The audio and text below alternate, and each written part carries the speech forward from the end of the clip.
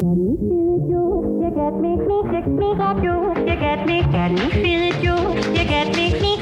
I'm Corey Nathan, and this is Talking Politics and Religion Without Killing Each Other. Your home for engaging conversations about the topics that matter most in our culture. If you love nuance, if you want to better understand different points of view, if you're tired of the screamers taking all the oxygen out of the room, if you'll enjoy edifying, provocative, and fun conversations among high-profile public figures and regular folks like me, you love talking politics and religion without killing each other. Thanks for spending some time with us. Enjoy today's show. Welcome. We are talking politics and religion without killing each other. I'm your host, and we're co-produced by my pal Tristan Drew. And as always, if you like the show, hit that subscribe button, leave us a review wherever you get your podcasts, and give us a shout. Say hello, comment, or what have you on Facebook, Twitter, Instagram, and LinkedIn. We'd love to hear from you. I am not going to waste any more time. Our guest today is Reed Galen. Reed is a co-founder of the Lincoln Project and an independent political strategist and public affairs professional with more than 20 years experience. Reed's been involved in politics, government, and business at the highest levels, having managed several high-profile ballot measure campaigns here in my home state of California, as well as Texas and Colorado, directing all aspects of message development and voter contact. Before moving to the private sector, Reed served as deputy campaign manager for John McCain's presidential campaign and deputy campaign manager for Arnold Schwarzenegger's successful re-election campaign in 2006. And before that, before his move to California, he worked on both the 2000 and 2004 campaigns of President George W. Bush. Between campaigns, Reed spent a year at the White House and served the Bush administration at both the U.S. Department of Treasury and the Department of Homeland Security. You've been a busy man for the last 20-something years. Reed, I know. Look at me. You don't, I was going to make a joke, but we don't know each other well enough for me to say, you don't look a day older than 84. No, right. Well, I don't feel a day older than 84 either, so it's no joke. In all seriousness, this is an absolute honor. I've been tracking with your work. I've listened to hundreds of hours of your content and read so many of your articles at this point. I'm just thrilled that you're doing this. How are you doing? I'm doing well. Thank you. Thank you for having me and for the kind introduction. Every time I hear that thing, it's another year's gone by where that thing is now further, we're now talking 2 decades ago, which is hard to believe. I used to have hair on my head and not on my face. And now we've reversed that. Well, you're afflicted with the same thing, at least on the face. So thank you for having me. This is wonderful. I'm glad to be here. Yeah, absolutely. So I'd like to start at the beginning. Politics for you is like going into the family business, from what I understand. Could you tell us a bit about your dad, Rich Galen, and the influence that he had on you? Sure. So my dad was in politics, in Republican politics for gosh darn near half a century. Let me give a shout out to him. My dad had some health issues, just got out of the hospital after 2 months last week and is on the mend. So happy for that. And my mother's a saint looking after him right now. So, but he worked on Capitol Hill most of my childhood when it was a much different, not only system, but a much different political environment. And the Republican Party was a much different party then. It was the party of Reagan in the White House. Republicans were often in the White House, but remember, Democrats ran Congress for the most part. They'd run, until 1994 when Gingrich took over, Democrats had run the U.S. House of Representatives for the better part of, 40, 50, 60 years, whatever it was. And so, when other kids went to summer camp, I went to the office, which was either Capitol Hill, a congressional office there, the National Republican Congressional Committee, or the Republican National Committee, wherever he happened to be posted at the time. So I grew up with this stuff being second nature, which is, I'm not necessarily sure a good thing for a kid, but certainly prepared me for my future career. But, I think he was being the kid of an operative is different than being the kid of an activist, because, and this is good and bad, you see it for what it is, which is, a numbers game, right? Ultimately, if politics and policy are equitable, one leads to the other and the other follows one. It's just a flywheel. And, he worked on both sides of it, both on the campaign side of it and the policy side of it. But, the enduring lesson is if you want to make policy, you got to win the election. And so I've always been a campaign guy far more than a policy person. Yeah. Yeah. Now I was looking at where you went to school. It looks like you started high school in Virginia, but then you moved down to Texas. Is that right? Right. Yeah. Yeah. Went to high school, finished high school in Dallas, and then went to college at the University of Texas at Austin. UT Austin. But here's what I want to ask you about high school. Are you a mind open to direction, a heart open to others, a soul open to searching? The mission statement for students at the Episcopal School of Dallas goes on. I am as unique and precious as my desires, my needs, and my ideas. I am raw potential just waiting to be discovered, nourished, and shared. I am igniting lives of purpose. So was that high school experience fulfilling of its mission with you, or were you more of the prodigal? I'm not sure that saying existed when I was there, but when I was there, we still had lunch in the commons and we did chapel in the gymnasium. So, they have had a fabulous expansion in the 20 some years since I got out of school. It was, having gone to public school for most of my life, I went to private school when we got to Dallas, and it kicked my rear. I was able to coast through public school without trying very hard and end up on the dean's list. This is where people actually expected me to think critically, do the work that was expected of me. And the work that was expected of me was hard. But, it was a great experience. There were, a very small class. Most of us ended up actually going to UT, which drove the private school faculty to distraction. They wanted a heck of a lot less state school kids and a heck of a lot more private school kids. But it was great. I got to be co-editor of the newspaper. I thought I wanted to be a journalist when I got to school, but that was going to take like an extra 2 or 3 years to get out of school, given how short on space the UT journalism program was at the time. So I had all these political science credits piled up, so that helped me. Yeah. So when you first went to UT Austin, you studied journalism, or did you go into poli-sci or one of those subjects right away? Well, I thought I wanted to be a journalist, but once I had a meeting with my advisor, who was a very old and crotchety journalism professor back then. I don't even know if he's still around anymore. He did not encourage me to stay within the journalism program, and I was not driven enough by it. I mean, I saw school more as a social institution than probably one of higher learning. And so when I realized I'd taken an AP history, AP civics, all this other stuff, and I realized I had all these credits I could place out of, I said, well, poli-sci looks like a pretty good way to go. And so, before you know it, I'm in Texas history and the history of Eastern Europe and all that stuff. And so it was great. It was great. It was a good experience. And Austin, Texas is an incredible. I love Austin. It's a great place. I mean, it was, when I got to school in 1994, it was a relatively small town of 250,000 people, really, that was balanced between government and the school. Now it's a metro area of probably close to 1 million people. It's been an incredible expansion. The tech community is huge there. Yeah. I still have a lot of friends that work there and live there. So I enjoy going back anytime, but from May to say October. I try and avoid the face of the sun as much as I can. Oh, there you go. So the Cloakroom, is that your place? Yeah, me and a bunch of my friends bought the Cloakroom, which is a legendary speakeasy. Yeah. 13th in Colorado, next to the Texas State Capitol, which I hope, as we're speaking, as the Texas legislative session is still going for another few weeks or another couple of months, is busy. Should be busy right about now. I don't imagine the legislators there work much after 5:30. So yeah. Going back to UT Austin just for a second, I had a unique experience. I got what would have been my sophomore year of college. I got licensed to be a stockbroker, Series 7, Series 63. And it sort of ruined me to go back and take any sort of finance classes or investing classes, because I sat in the classes thinking, these guys have never been on the floor. These guys don't actually know what moves the price of a stock.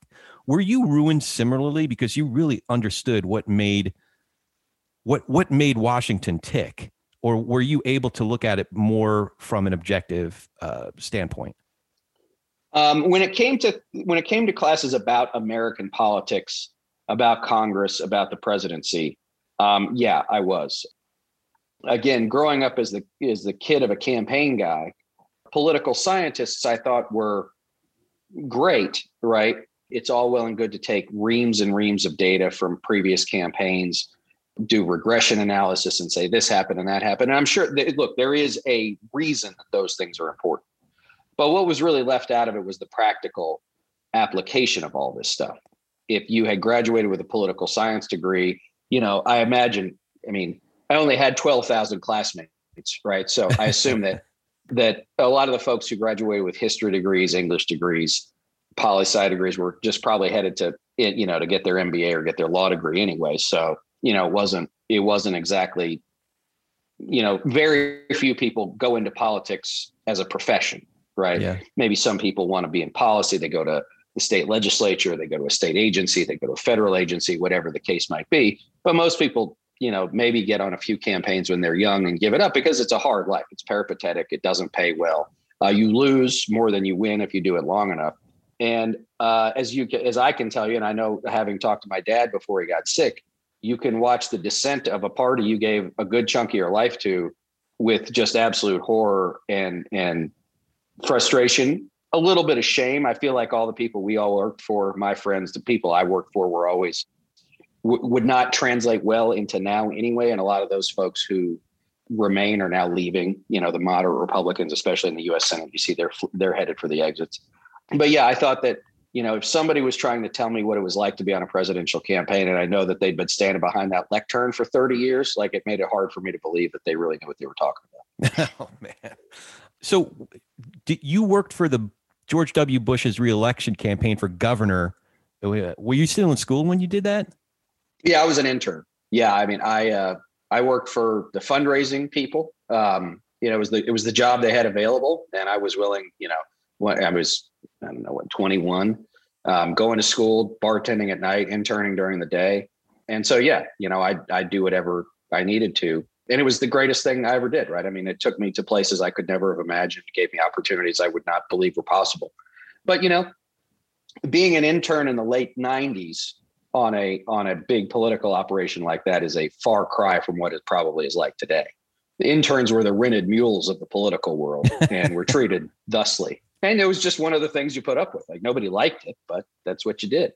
And so that was 97, early 98. And then, I went to work on another campaign for the balance of the 98 cycle and then, kicked around. And then, 1999 came up and, then Governor Bush decided to run for president. I jumped on probably that January of 2000, although I, never really left the fold. Once you're a Bushy, you're sort of always a Bushy. They don't let you go. And so, the rest is history. That's amazing. So it sounds like you developed relationships even as an intern that you were able then to parlay because you happened to be on the right guy's campaign as governor, who then became, started running for president and then won the nomination and won the presidency. Yeah, look, 90% of why I am where I am today is because of good luck. Luck and timing, right? And location. If I had been at Syracuse University, if I'd been at Purdue, if I'd been at Nebraska, I wouldn't be where I am today. I don't know where I'd be, but I wouldn't be here. Yeah. And I don't know what I would have done. And that's fine. Like there's nothing wrong with that alternative timeline, but being in that place at that time with that group of people, many of whom I'm still friends with to this day, was a singularly unique opportunity. So it sounds like you developed relationships back then that you still define your circles to this day.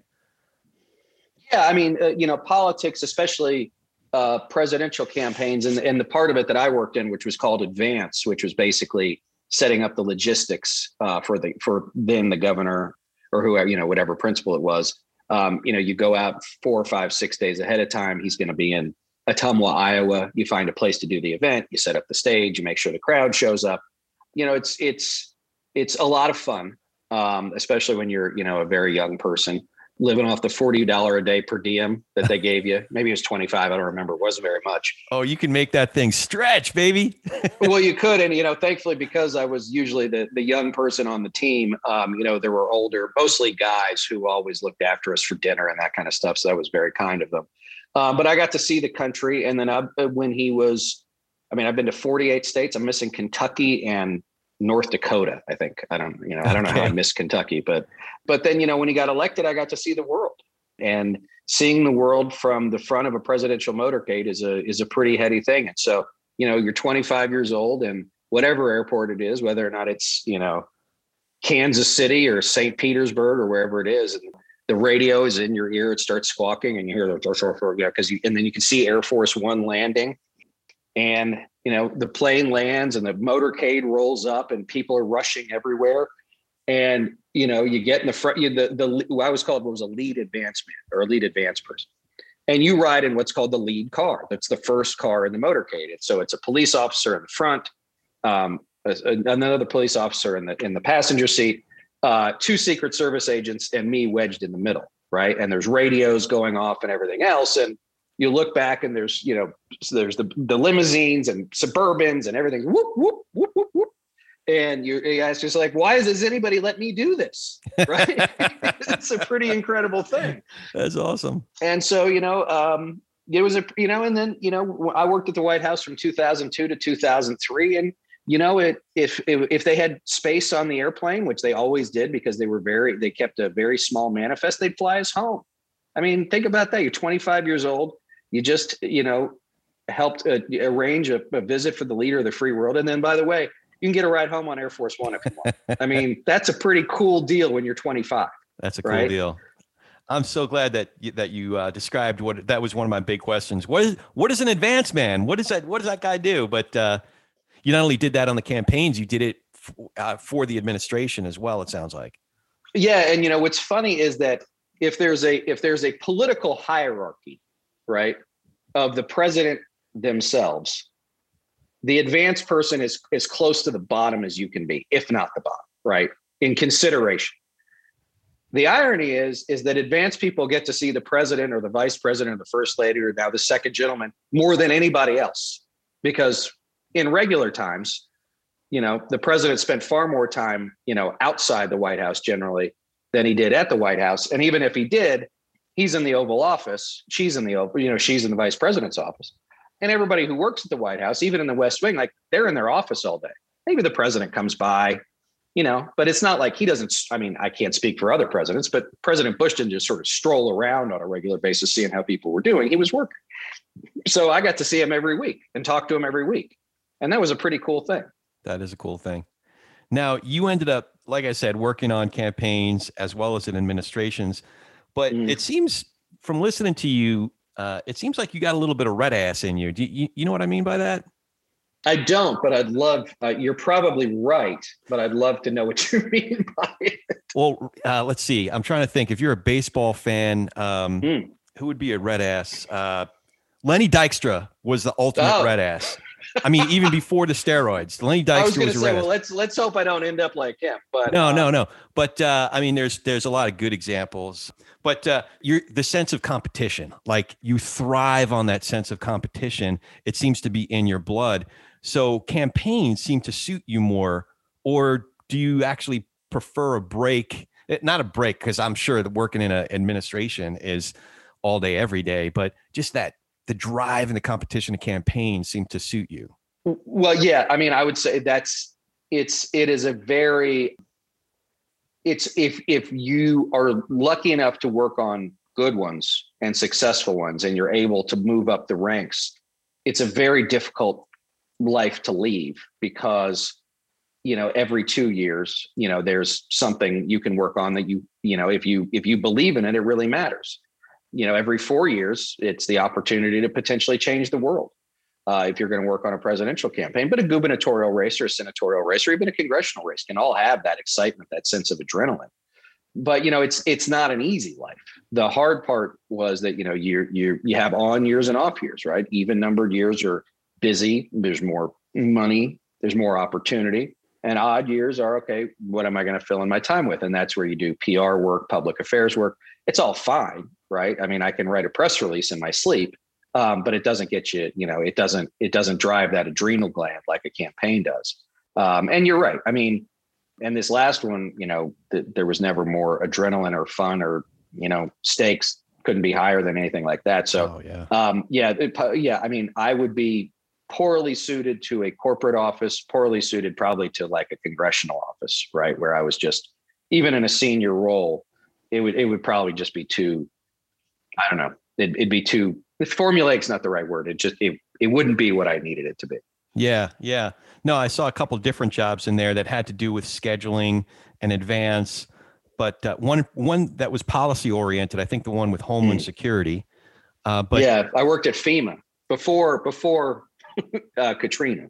So okay, all right. yeah, but I was in New Orleans 24 hours after Katrina made landfall because a lot of my friends still worked at FEMA then. So yeah, I mean, FEMA is a fabulous organization, fabulous agency, with really incredibly dedicated people working there. It is literally, I mean, it is the emergency management agency. When there are things that state and local governments can't handle, and this happens more than you'd think it does, FEMA steps in and it basically turns on a pipeline of money and deploys a lot of experts who do this for a living, right? They go from emergency to disaster to emergency to disaster, just trying to figure out how to mitigate the effort, the consequences, build up a response operation that is necessary and try and give people some semblance of a life back. Now, it's not the easiest job in the world, and certainly they're not perfect at it, but it is certainly a place filled with more than good intentions. And I think, people who dedicate their lives to trying to, end other people's suffering when it happens. Yeah.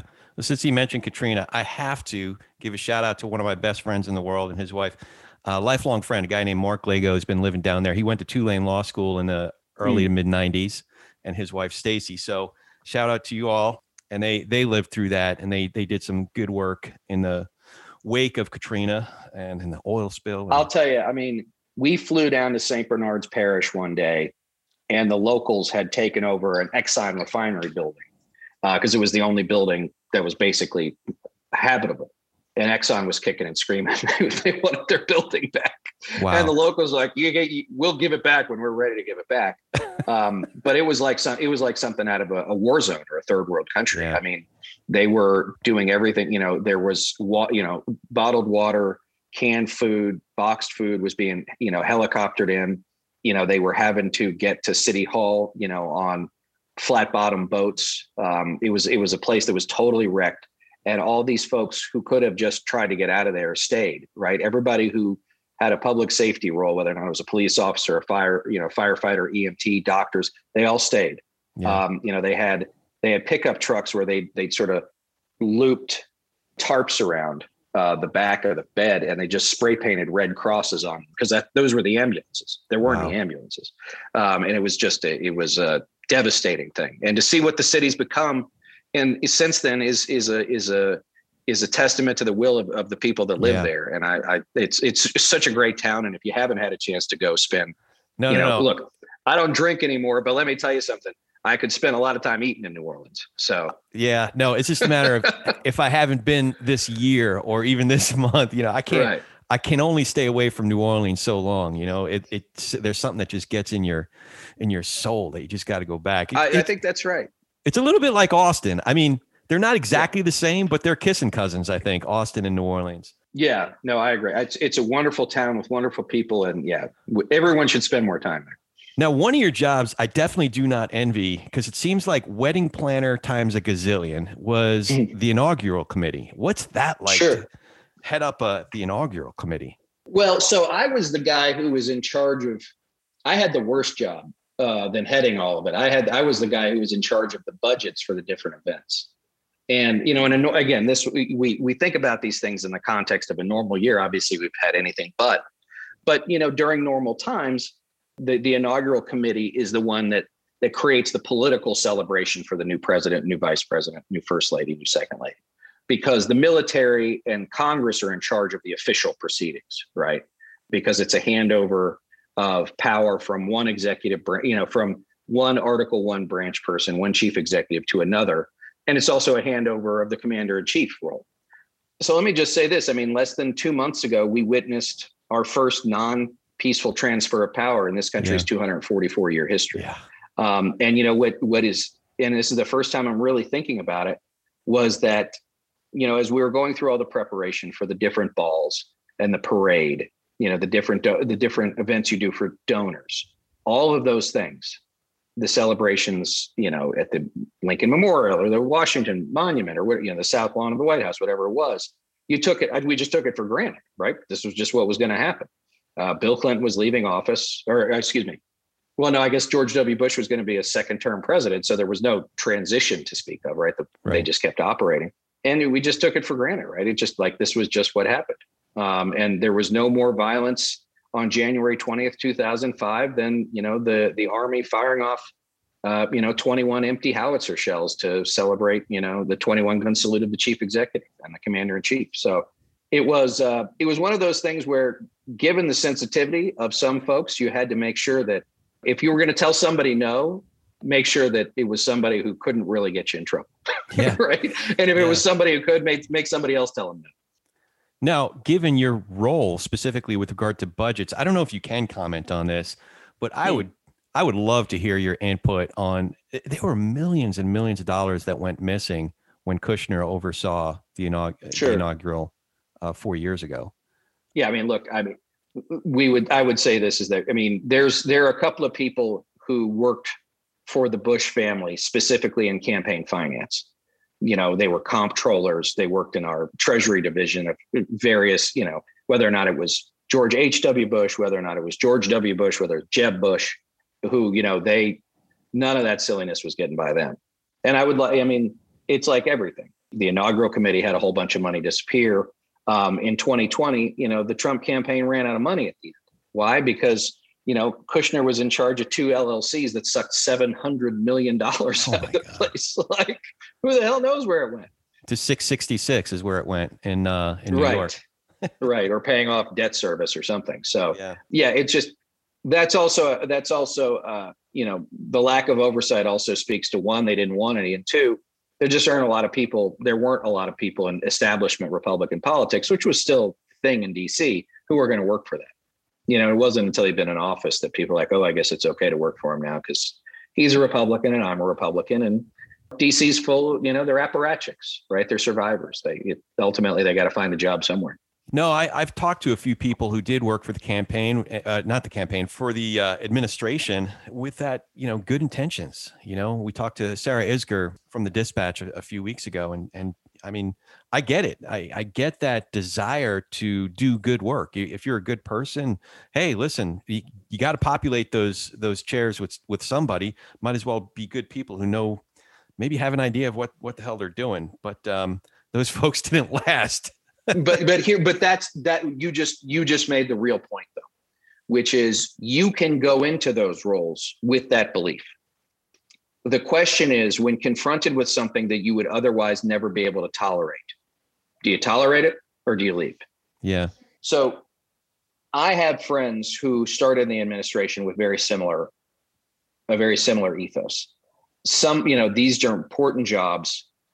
Maybe I don't like this person. Maybe I don't agree with how this person talks or acts, but this place is better with me there, keeping an eye on things, than me not being there. And that, as I said, that's fine until there comes a time when you have to decide whether or not you can put up with the unbearable, whether or not you're going to bear the things that to be wrong, because,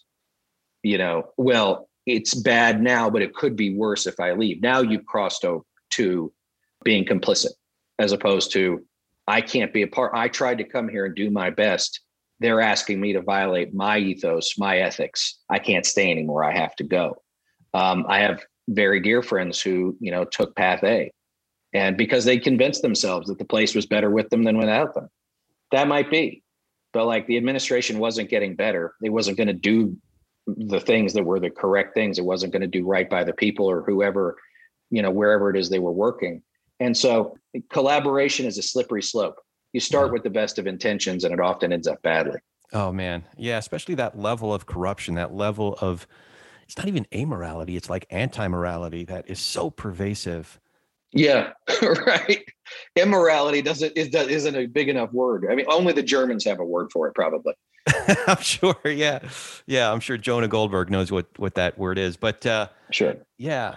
So not too long after that, you were deputy campaign manager for Governor Schwarzenegger for his reelection campaign. Was that the first time that you worked with Steve Schmidt? It was the second time, but we didn't know each other the first time. We were both on the 2004 Bush reelect. We spoke exactly one time when he asked if he could get tickets for his parents to a rally the president was doing in New Hampshire. I said, sure. I had no idea who he was. He was this just like big bald headed dude who walked in wearing cowboy boots. And I'm like, yeah, sure, dude, whatever you need. Yeah. So we didn't really know each other, but we got to know each other quickly. Yeah. We've been friends and colleagues. It's 15 years this month that we've been working closely together. So yeah, that was our first experience. Do you think there'll ever be a time when Schwarzenegger type Republicans take back the party, like those who can appeal to independents and centrist Democrats? I mean, those who can win a state like California, or are those Republicans now Democrats? I think those Republicans don't run for office anymore. Yeah, probably. That part of the party, the establishment part of the party is what we call it, is in full retreat. It has been for some time. Establishments have a hard time with insurgencies, especially successful insurgencies, which is what Trump was. And they have a very hard time because they're not built for nor prepared to fight the fights you need to push the insurgency back into the woods. And so I think that's why you see guys like Pat Toomey of Pennsylvania, Rob Portman of Ohio, Roy Blunt of Missouri, retiring because one, they're very smart guys who've been doing this a long time. They know they're not going to win a primary against whoever the Trump Republican is. And two, they don't want to be part of it anymore. I can't really blame them. The country is worse for their loss when they finally do leave office in, a couple of years. That's really too bad. That's disheartening to think that there isn't really a home for principled, I'm wondering how long guys like Ben Sass and Lindenmayer can, or even some of the new Congress people like Meyer, some of the folks, we know who they are, or Nancy Mace down in South Carolina. I'm wondering if even somebody like that can survive a primary, or if these folks like the next Jeff Flake, are they just not going to serve in those types of offices, or even try to run for those types of offices because there's no place for them? I mean, I think people will try. My fear is that the caliber of people who will try will not be what it should be, if that makes sense. And I would also say this is that, we're now in year 6 almost of sort of Trump being the head of the party, 5.5. So what you're seeing is that a lot of people at the state and local level came up with the sort of Trumpist tradition. So the number of people who were even establishment in nature is just less and less. There's just not as many of them. So you're going to have people from outside politics, perhaps, maybe more self-funders, who are trying to come in and, maybe they can't buy grassroots support, but they can buy lots of airtime and lots of commercials and maybe try and get over the hump. And one of two things is going to happen. Either you're going to have a bunch more, oligarchs in public office because they're the only people who can afford to win against these folks. You're going to have a lot more Democrats, because you take a state like Ohio, a state like Pennsylvania, if you get a truly like hyper Trump person who says, stop the steal, Trump was robbed, we should have storming the Capitol was a good thing. There's going to be a lot of voters in those states who aren't going to, they're just not going to go that way. But that's just an assumption. I could be totally wrong. Wow. And I think this is where we always have to remember that, this stuff doesn't exist in a vacuum. We are a dual party system. We're a duopoly, right? And so, it's all well and good to have crazy Republican as the nominee in Pennsylvania. But if the Democrats don't put up someone who can speak to those independents, who can speak to Republicans who don't have any place else to go, then they might revert to the Republican because, well, I don't like him, but I really don't like them either. And that's I think probably in a nutshell where our politics is. So it's interesting that you're saying that because I'm skipping ahead a little bit here, but you were part of the Serve America movement, which is SAM for short, which is really fascinating as a chief strategist. So you had to have believed at least enough to work with Serve America movement to think that there might be an opportunity for a third party. Yeah. Oh, listen, I mean, I spent 2 years of my life and about $2 million working on that. And we got one new party in New York State. The system, I mean, I've talked to a lot of folks, a lot of very patriotic Democrats who say, we need a healthy center-right party in this country. And when they say it, I believe them. I believe it too. Yeah. The issue is when I say, well, would you call Governor X or Secretary of State Y or Senator Z and tell them, like, we need to reduce the barrier to entry in these states for new parties to form? They're all like, it's not really what I'm signing up for. I mean, let's be clear. Republicans don't want new competition and Democrats don't either. That's how the system is set up. Every state has its own way you do these things. In a place like Louisiana, it's filling out a piece of paper. In a state like Vermont, you have to do a state party convention in each of, I think, the state's 14 counties and have 3 people. And then you get into the process of, okay, who's going to be the state party chair and the treasurer and the vice chair and the secretary? And how are you going to build these things out by county? And how are you going to field candidates? And now we have state campaign finance laws to contend with. And before you know it, like, your eyes have glazed over and like 2 years have gone by. So do I believe that it's necessary? I believe that competition is necessary to both parties, because right now they do what they do because they don't feel threatened. And there's no innovation because they don't have to innovate. And so I think that, whether or not it's in the form of a state party or a new parties in certain places, a place like California, right, is ripe for a center right or centrist party. Same with New York State, maybe even in Illinois or a Washington state, because Republicans are basically DOA there. Maybe Illinois is not a good example, but New York, right, the Republicans are getting wackier and wackier. California is basically the template for like Trumpism, right? The California Republican Party went nuts before anybody else did. Yeah. So do I believe it would be a good thing? I do. Given our first past the post system and the other things that we have in place, it's very difficult without something like a top 2 primary or top 4 primary and ranked choice voting, where you're just giving voters more options to not only elect different people, but also mechanisms by which to elect different people. Independent is hard because nobody knows what I means, right? People have, even in today's world, people have a sense of what R means and what D means. But every survey you see, would you vote for an independent? Or, do you want more independent candidates? Yes, 70%. Would you vote for one? 30% say yes. Okay. Right. So it's a hard slog for new entrants. It's also logistics. I mean, I know that Mike Garcia here in California 25 and Christy Smith, who ended up running against him in the general, very close race. I think they both were at about somewhere between 1.5 and $3 million in the primary. They both ultimately, I think Mike raised just under 10 million for the general, but $3 million for a primary. So that just speaks to the fact that, man, if you're not backed by a major party, it would be hard even to get to that point. Don't you think? Yeah. And I mean, think about in California 25, which is the Los Angeles media market. Maybe you've got some Bakersfield in there too. The level of the inefficiency in the money you raise is enormous, because if you want to put something on KTLA or KCBS, you're speaking to 20 million people who are never going to vote for you. Yeah. And so it's, even on radio, right? It's, you're in Northern LA County and you're talking to somebody in South Orange County, right? Like, they don't have any idea who you are or why they're listening to your ad. So right. It's a very tough thing. It requires a lot of money, but I would say also that state parties and their adjuncts, so in California, could be public employee unions. They just provide a lot of the manpower for this stuff, as you said, that just an independent would have a hard time coming up with.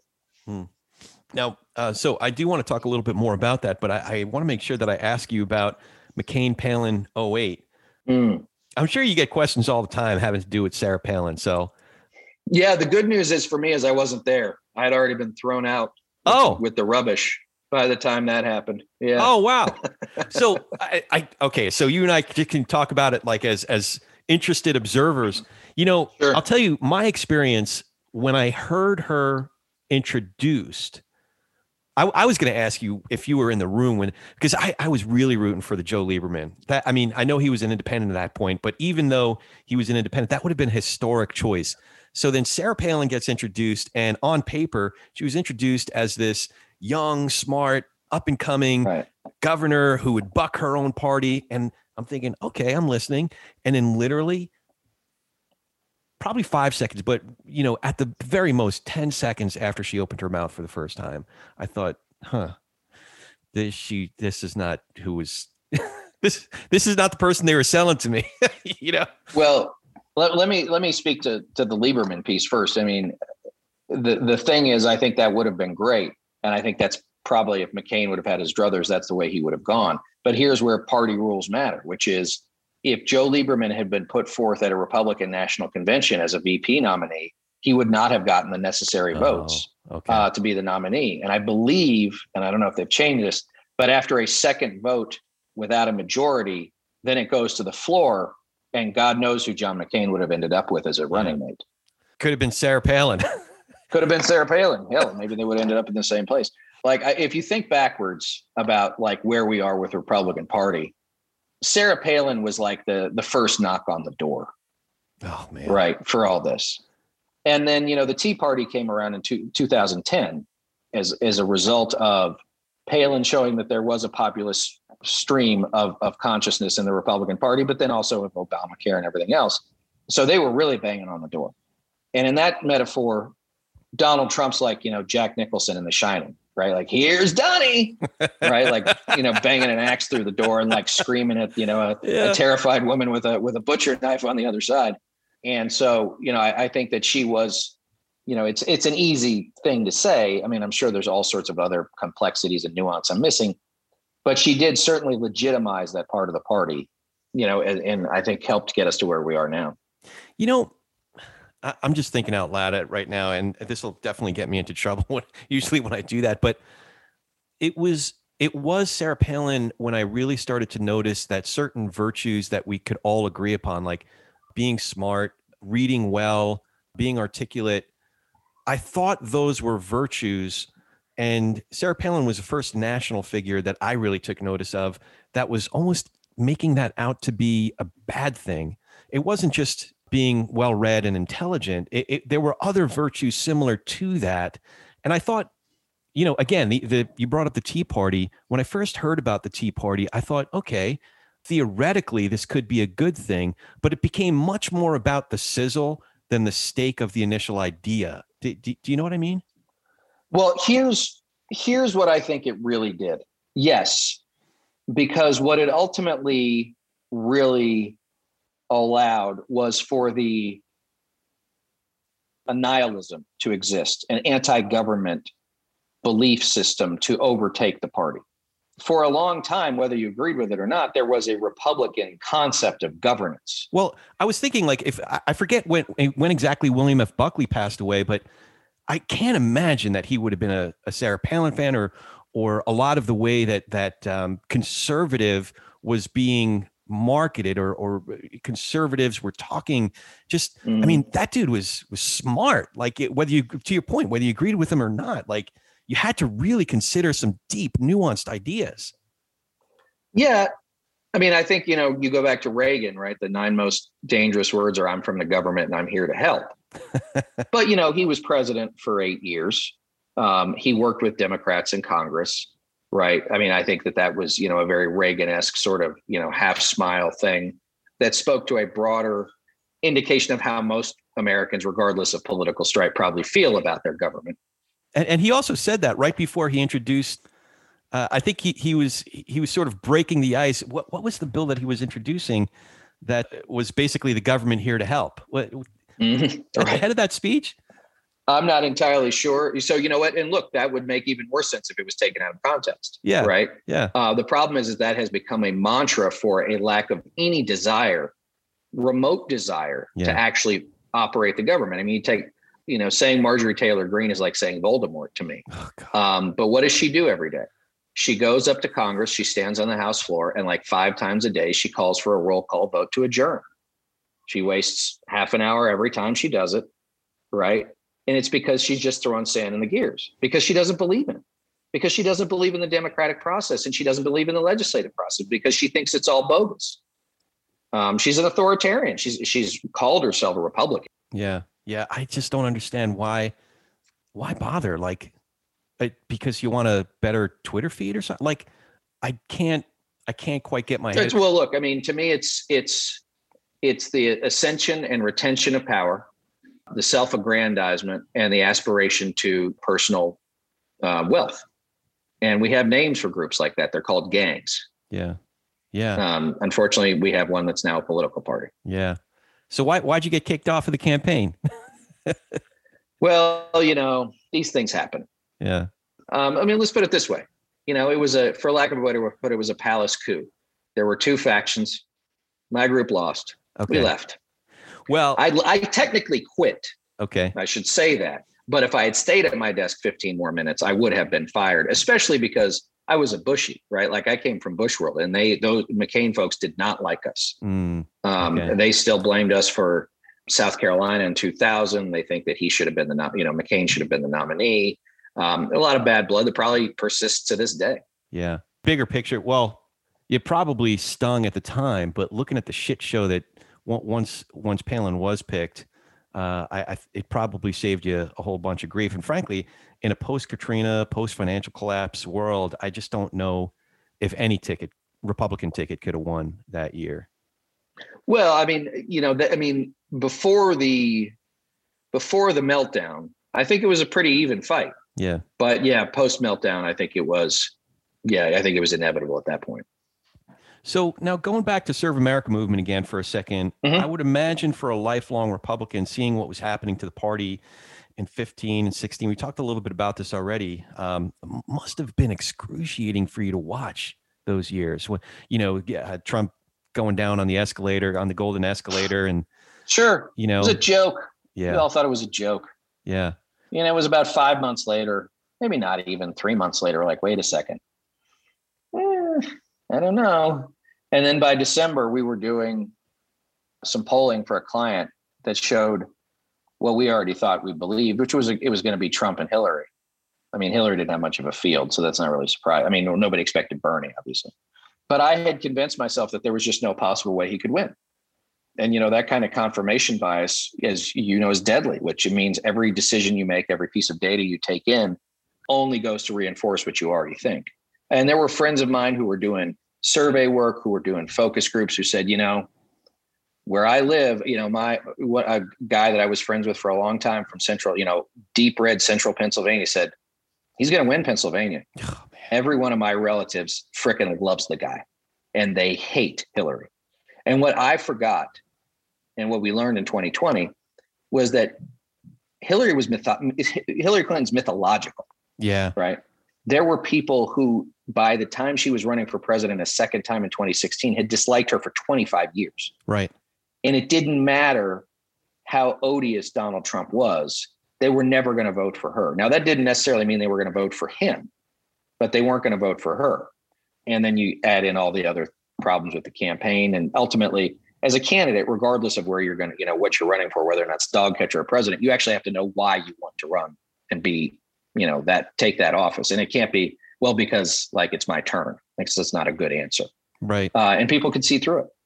The shame of that, the primary in 16 is there were at least a dozen of them, if not 14 or 15 of them, that you could make a really strong case for, that had substance, had real arguments, had a real record. The idea that Donald Trump, anybody who grew up in Jersey knew this, anybody who was paying any attention at all since the mid 80s, I grew up in Central Jersey, knows that he wasn't a successful businessman. He was a successful thief.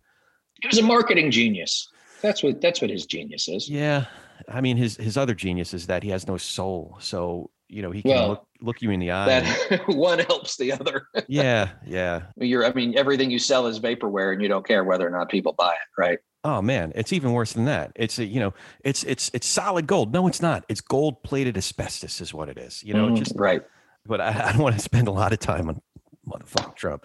But I would imagine a lot of the same considerations that brought you to Sam ultimately led to your participation in the Lincoln Project. How did those conversations begin? Well, with Sam, and again, they still, they're still going. A guy named David Jolly's their chairman now, former Republican member of Congress from Florida. I was never a very good Republican to begin with, right?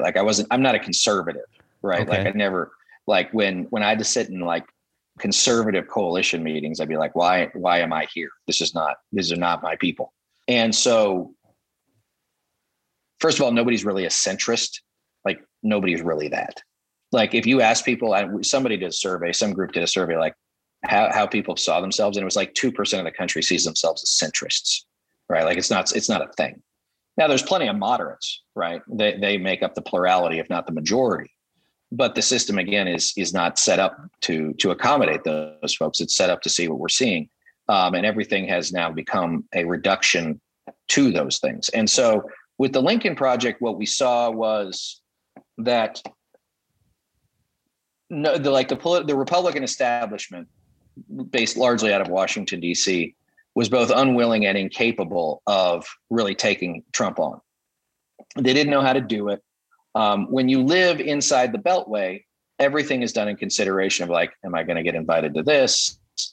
Is this going to harm another thing I got working on? Am I going to be sitting in a restaurant and I see that person and they're going to be like, what are you doing? So like proximity matters. I remember sitting in a lovely person's salon in, Northwest DC. And, everybody's very earnest and they're all there for the right reasons, right? They all have the right, they're all there for the right reason. But what I realized was, one, is that I'd already left the Republican Party, right? Most of these folks hadn't. And what I think we saw was that you couldn't be anti-Trump and pro-Republican. It just wasn't a mix that you could really get away with because he owned the party. Yeah. He owns the party. Still does. Yeah. And so from our perspective, it was going to be, if you were going to go after one of him, you had to go after all of them. And not because we were Democrats, but because we saw that they're all part and parcel of the same issues. And we would say things like, I wrote this piece a couple of years ago, and we were just having a conversation about it yesterday. Like Democrats and even establishment Republicans, like they play chess, right? Donald Trump eats the pieces. Like it's a different thing. It's just it's not the same thing. And I said, you're not going to beat him being conventional. You're not going to beat him on policy. You're not going to beat him on like his failures in office. I mean, ultimately, I think COVID probably did beat him. But it was all the other things that I think we contributed to and others that made it impossible for him to run the campaign he wanted to run. I spent a lot of time in Texas, as you mentioned, and there's a company down there called Red Adair, and they put out oil well fires. Like that's what they do. And the way you put out an oil fire is you blow it up, you deprive it of oxygen. And that's what Donald Trump is. He's a political oil fire. Mm-hmm. And if you give him oxygen to burn, he will. What we found was, and we love our historical metaphors, whether or not it was, General Giap of the North Vietnamese army or whatever it was, is that, you had to grab him by the belt and just never let him go. So we just stayed in his face. We made a conscious decision to try and get inside his head from almost day one. Now, it took 4 months, right? But eventually we got him. And once we got him, we never let him go.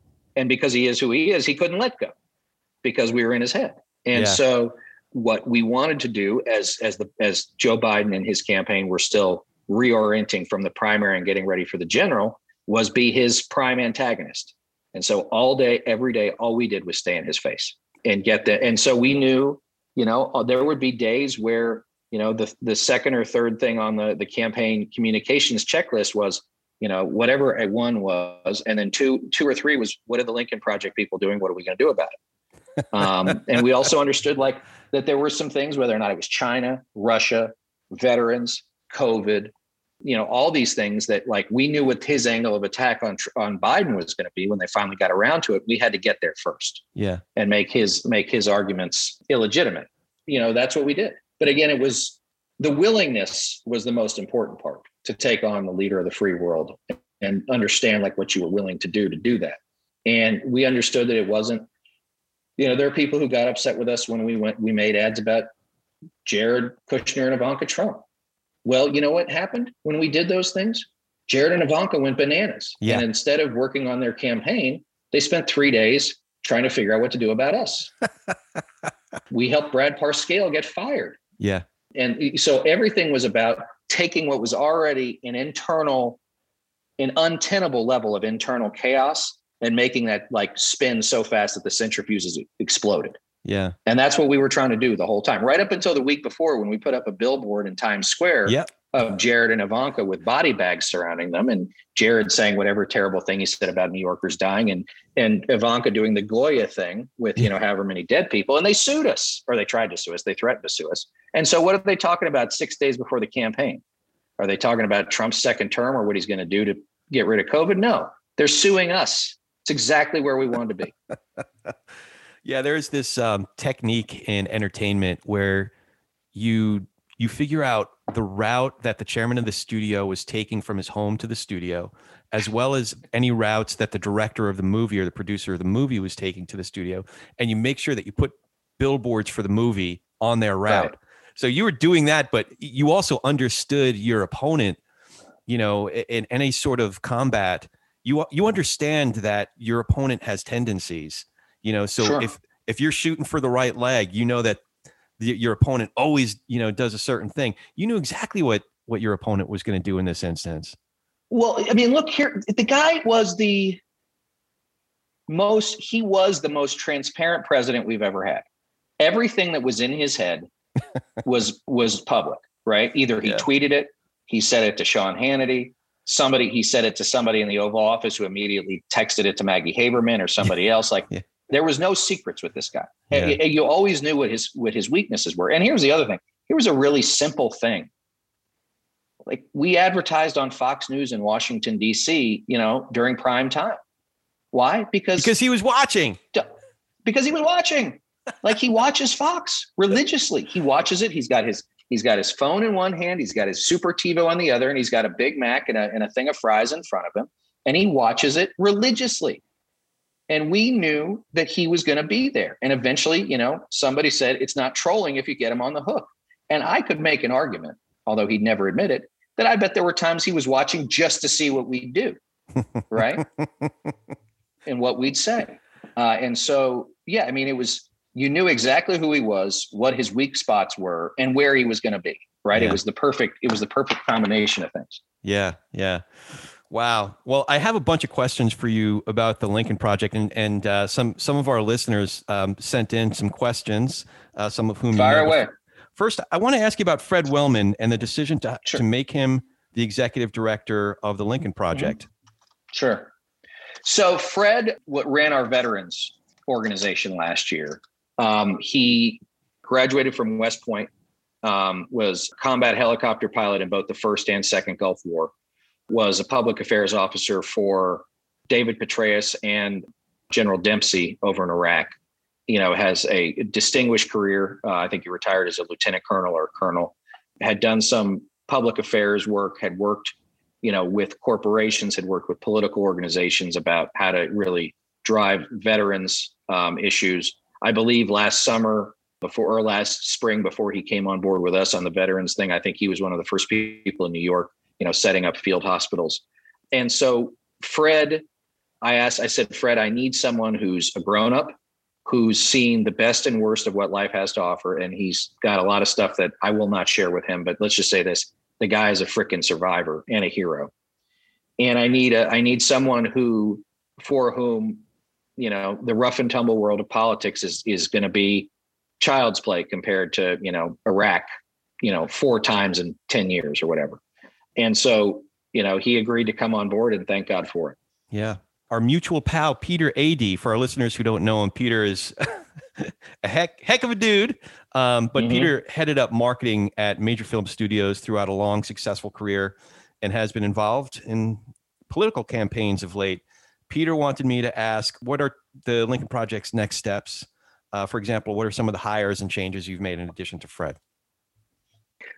Yeah, I mean, I would say that we've actually streamlined the organization more than anything. I mean, first and foremost, it's an off year, right? It's not an election year. Most super PACs would just go into hibernation, right? You wouldn't even hear from them again until probably, you know, late third or fourth quarter as they started to raise money again for the election cycle. And so, you know, we have a lot of the same folks that were with us in 2020. It's a smaller crew. It's a more focused crew. And again, I'm glad that every one of them is with us. Most of them, in fact, I think all of them were with us through every last battle, you know, starting probably mid-year last year when we really started ramping up operations.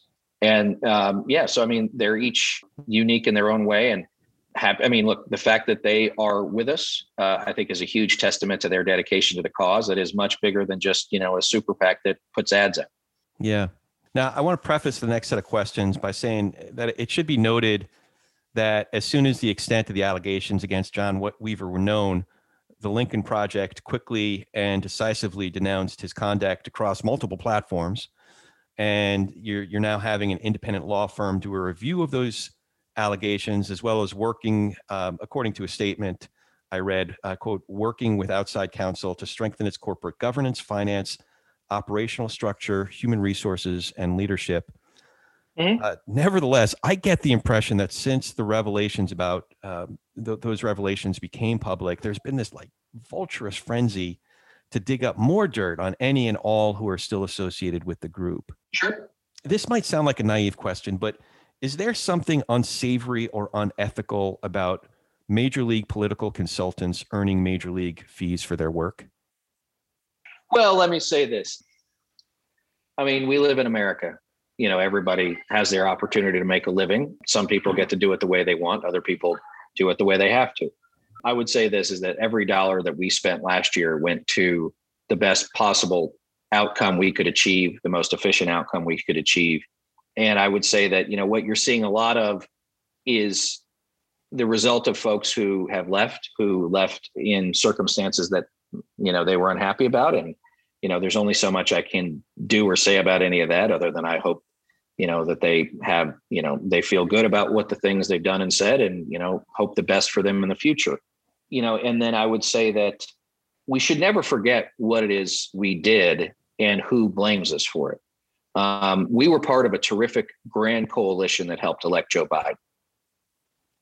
But Jared Kushner, Donald Trump, Don Jr., Lara, Ivanka, all of them, they hate us. Yeah. And they blame us. Yeah. Right. I mean, I started putting in this context. We didn't just help them lose an election or help Joe Biden win an election. We took from them the most powerful position humanity has ever created. And we took from them the most powerful position humanity has ever created. We cost them hundreds of millions, if not billions, if not tens of billions of dollars in unlimited and unimaginable power on earth. And they're really upset about it. And so we should not assume that they're going to stop. I got this mail piece here. You know, this is the second one, bad mouthing us, calling us all sorts of names. And that's going to happen more.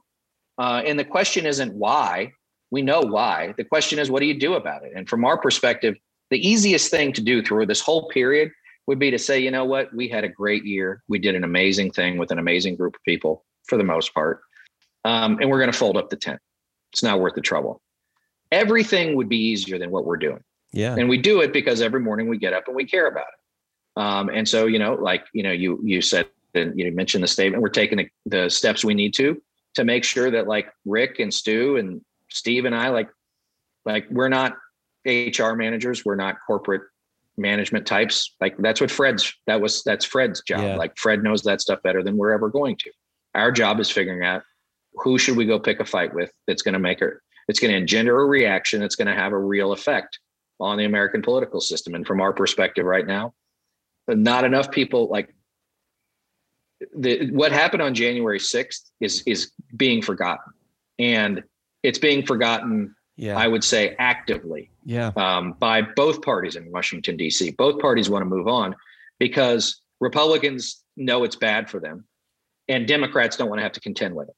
And so that's what keeps us going every day.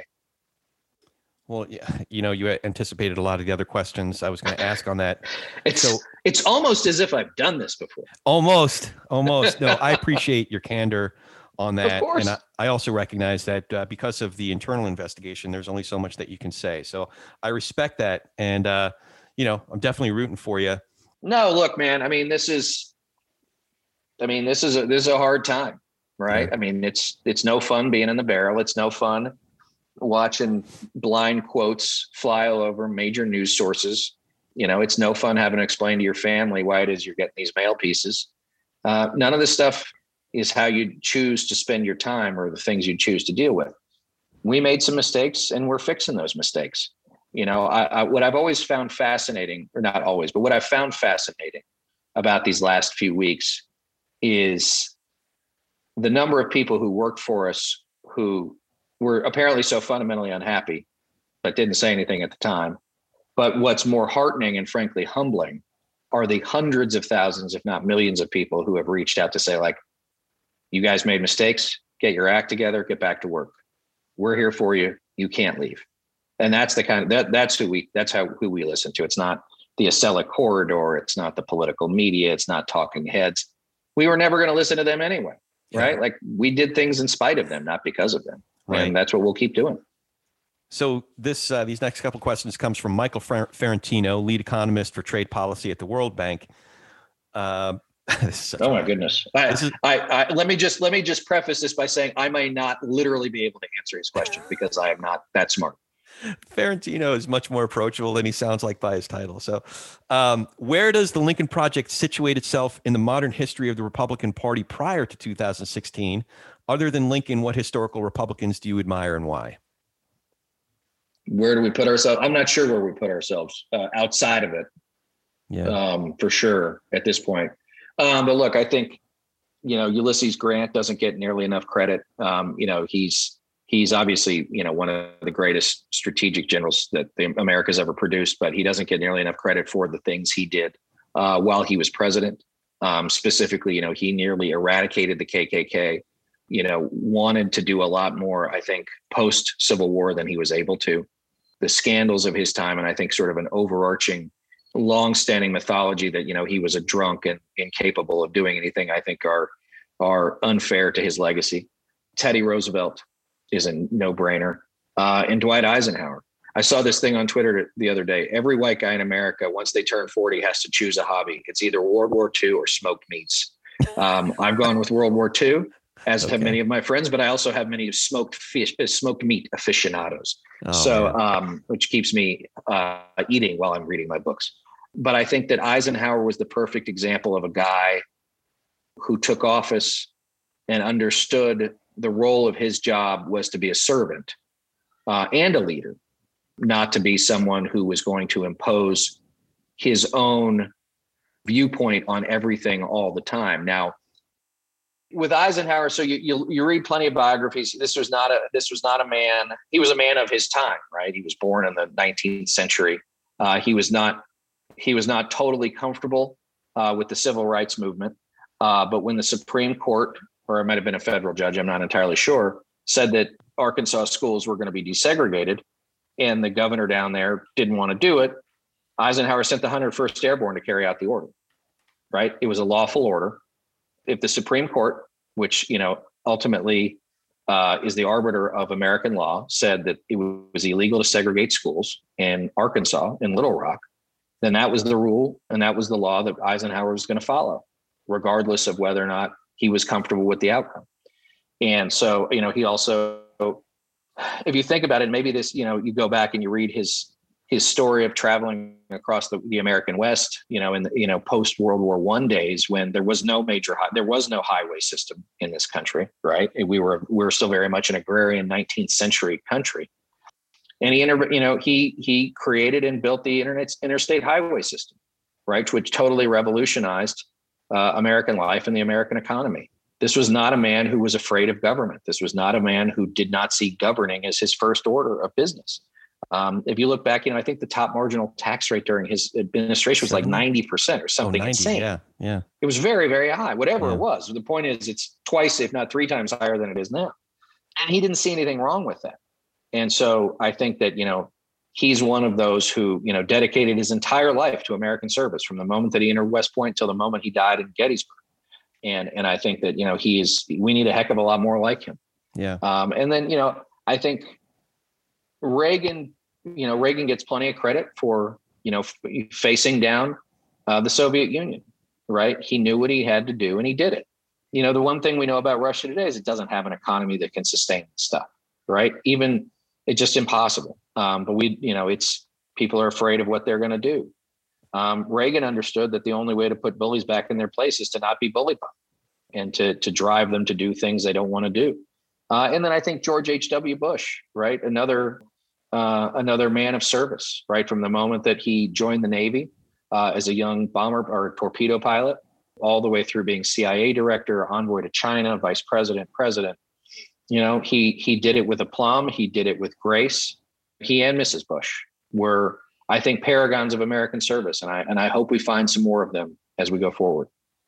Yeah. Just kind of being a geek of presidential history, would you rate George H.W. Bush as the best one-term president? Certainly among the best, right? Yeah, as much as I remember any of the rest of them.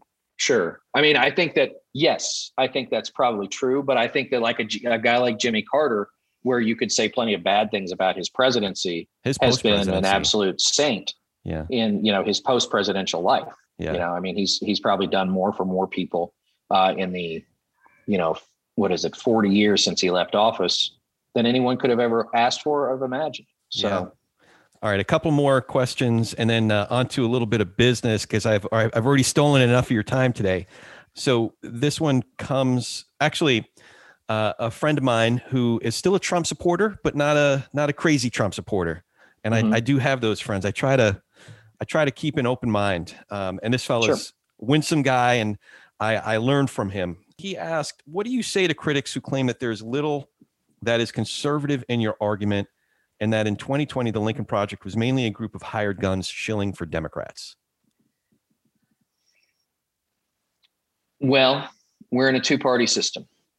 And when one party has decided that its leader and its main ethos is going to be authoritarian and fundamentally anti-democratic, it's our job to make sure that those people don't keep power and don't attain power.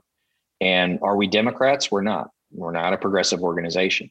We're a pro-democracy organization. And unfortunately for us and for many Americans, there's only one pro-democracy party at the moment. Right. And it's not the Republican Party. So, they can be upset about us shilling for Democrats all they want. I mean, every Republican in office, in national office and federal office, maybe with the exception of Mitt Romney, is complicit in Donald Trump.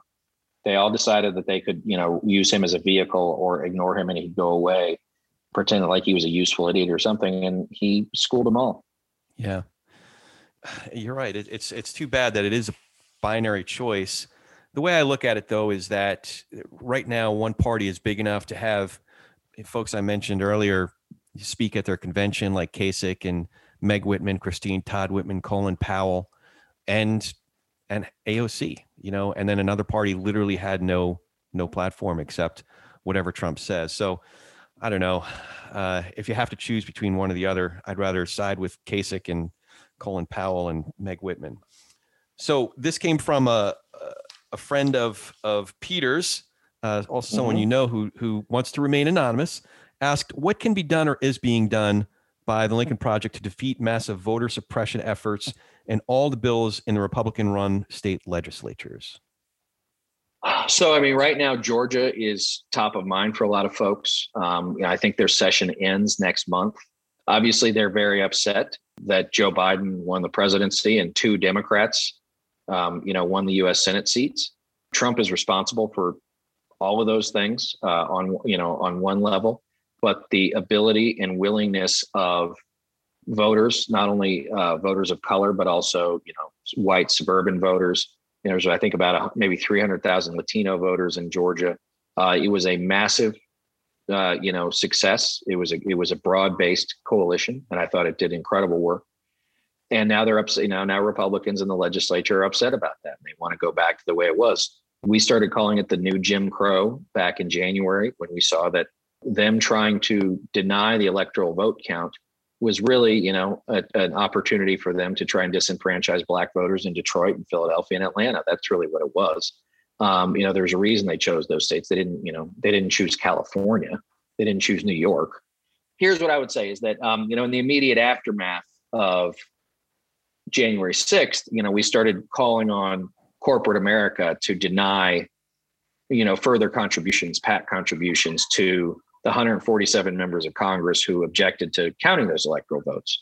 Corporate America is now backsliding on that. The U.S. Chamber is now backsliding on that. Here's the one thing I really believe about American politics today is that it is a money in, money out system. Corporations give money to politicians so they can get what they want. And politicians, whether or not they say, oh, well, there's no pay to play, there is. And so taking a company like a Coca-Cola or a Home Depot and saying, you have an obligation to your state and to your country and to the people that buy your products to stand for American values when the time comes. And what are you going to do? And I think that what you'll see is that, as you probably know, big corporations are, notoriously thin-skinned. They don't want to be attacked. They want it to go away. And so, we're going to stay on them, from here until kingdom come. We got involved in a number of lawsuits, both during the campaign last year and during the transition period between Trump and Biden. And I think that we will go out of our way to participate in those when we can. So on this front, there's no greater threat to democracy than Republicans attempting to reduce the franchise because they've abandoned the marketplace of ideas. Yeah. Well, you've been very generous with your time. So I have one more question and then two pieces of business. The last question is, do you have any questions for me? No, I just want to say thank you for having me. And I hope we can talk again, both on the air and off. Oh yeah, that'll be great, man. I have so much respect for the work that you do. You really contributed. I mean, there are inflection points in history. I don't know if you've thought of it this way, but man, a lot of times it's by the skin of our teeth that we make it through. It's a game of small numbers, man.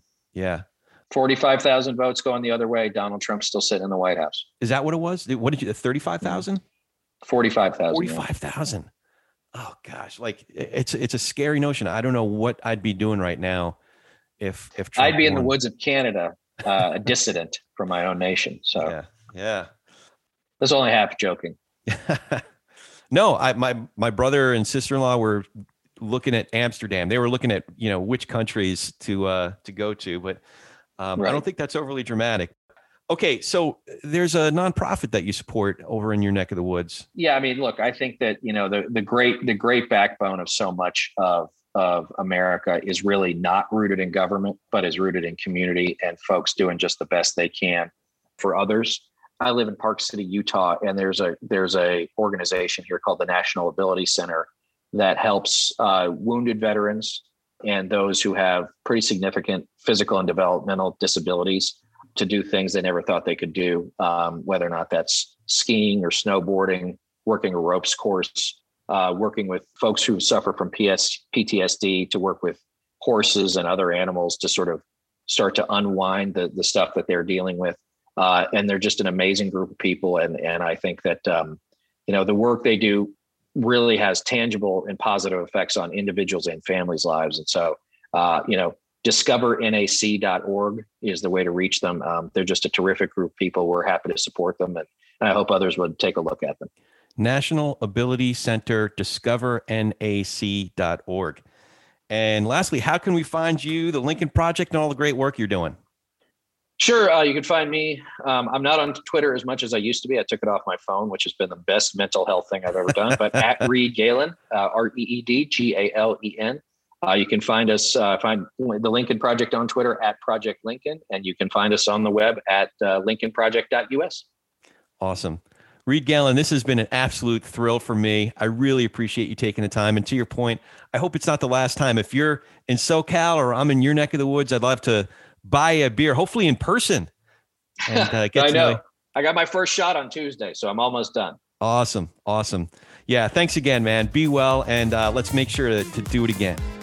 Absolutely. Thank you. You bet. Thank you for joining us today.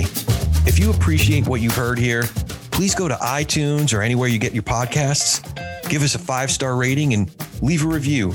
That really helps move us up the chart so others can find out what we're up to here. For Ronnie Nathan, I'm Corey Nathan, and we've been talking politics and religion without killing each other. We'll be back in a few days to do our little part in Tikkun Olam.